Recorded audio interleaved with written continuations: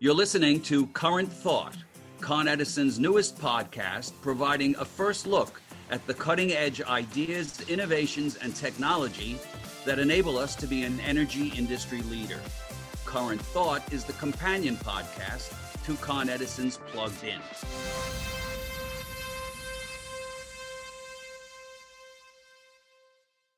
Hi everyone, I'm your host Anne-Marie Corbelis. Con Edison is committed to a clean energy future. That's why we're always on the lookout for new clean energy technology. And today on Current Thought, we're talking about currents, water currents, also known as tidal energy. With 70% of the Earth covered in water, creating the technology to harness the predictable power of tides and currents is well underway. This is the first in a two-part series on tidal energy.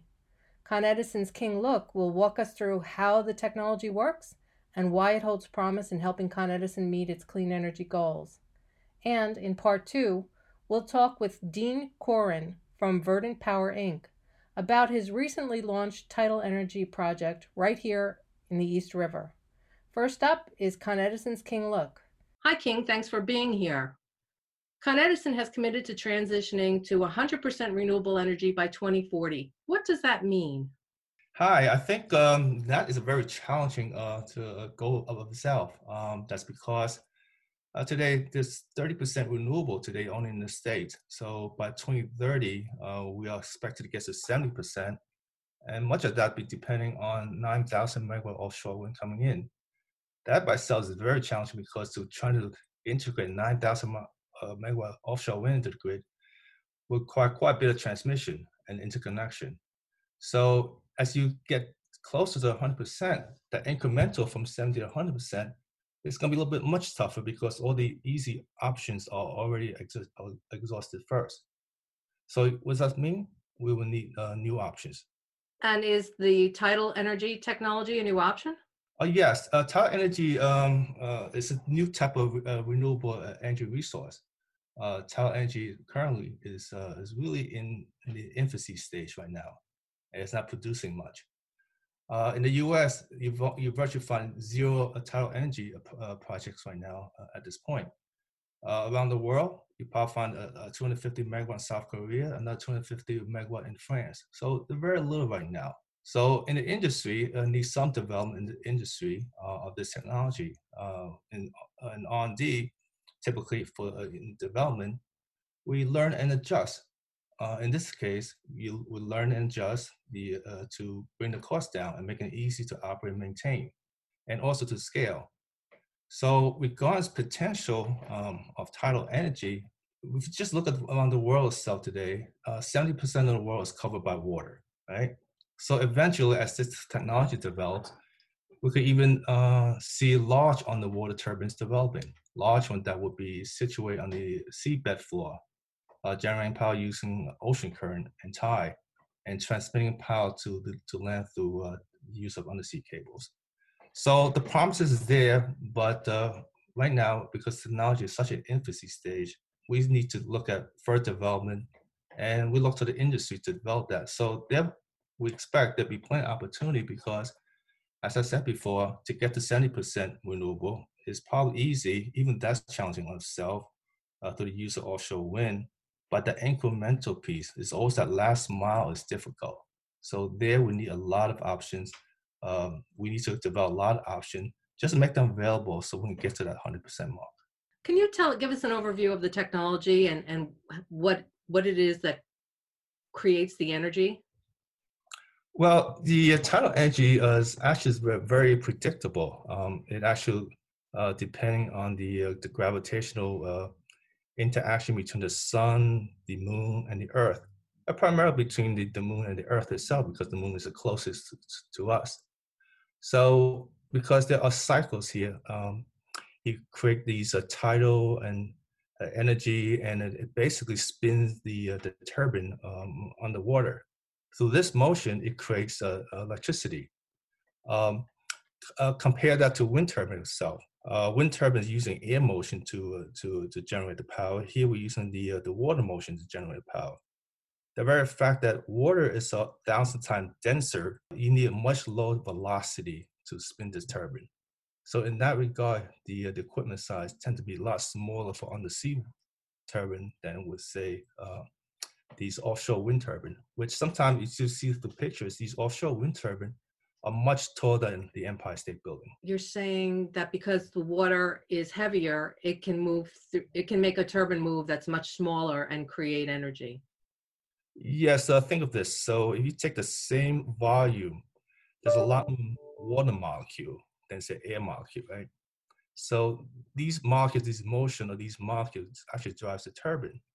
As a matter of fact, because the density of water is 1,000 times more than air, you need a velocity of about 1/30 the velocity of say wind in this case.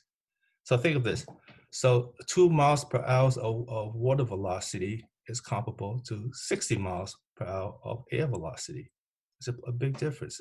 They both contains the same amount of what we call kinetic energy, motion energy.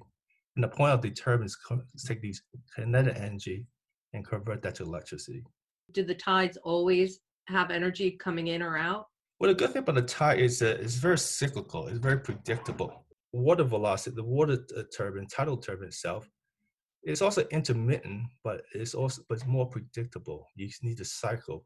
Like you can actually look in the calendar. You know when the tide is high, when the tide is low, so you know exactly the time, which is very important here because there you can work with demand management to trying to coincide the demand for power and time of generation. Whereas wind is quite unpredictable, depending on the weather, depending how storms break or not. That doesn't mean you cannot forecast, but there'll be great uncertainty when in the wind forecast than the forecast of tidal energy. So that tidal energy has the potential to be more predictable, and therefore the power from it would be more reliable than, say, wind or solar energy. Well, exactly the point of that, you could match it much close to when you need the power.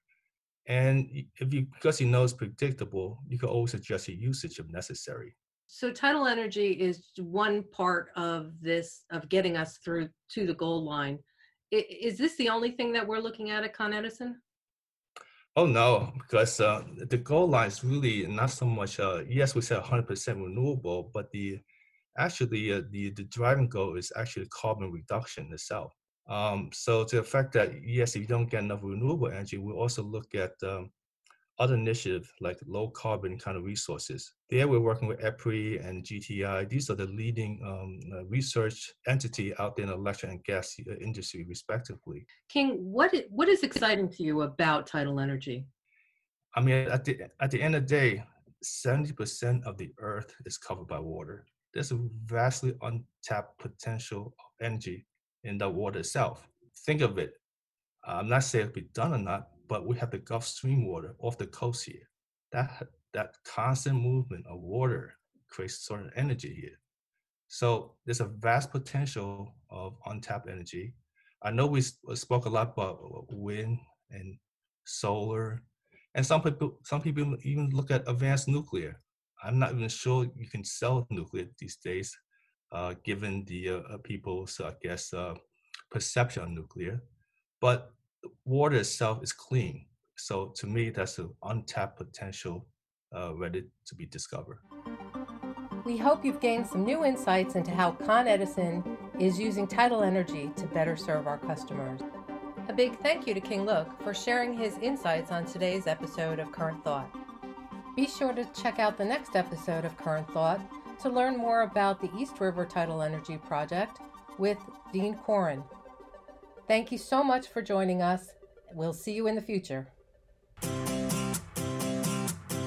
If you have a technology idea, a comment, or a question, send us an email to podcast@coned.com. We'd love to hear from you. Remember to follow us on all our social media platforms: Twitter, Facebook, Instagram, LinkedIn, and YouTube. Our handle is @ConEdison. Make sure to use our hashtag #CurrentThought.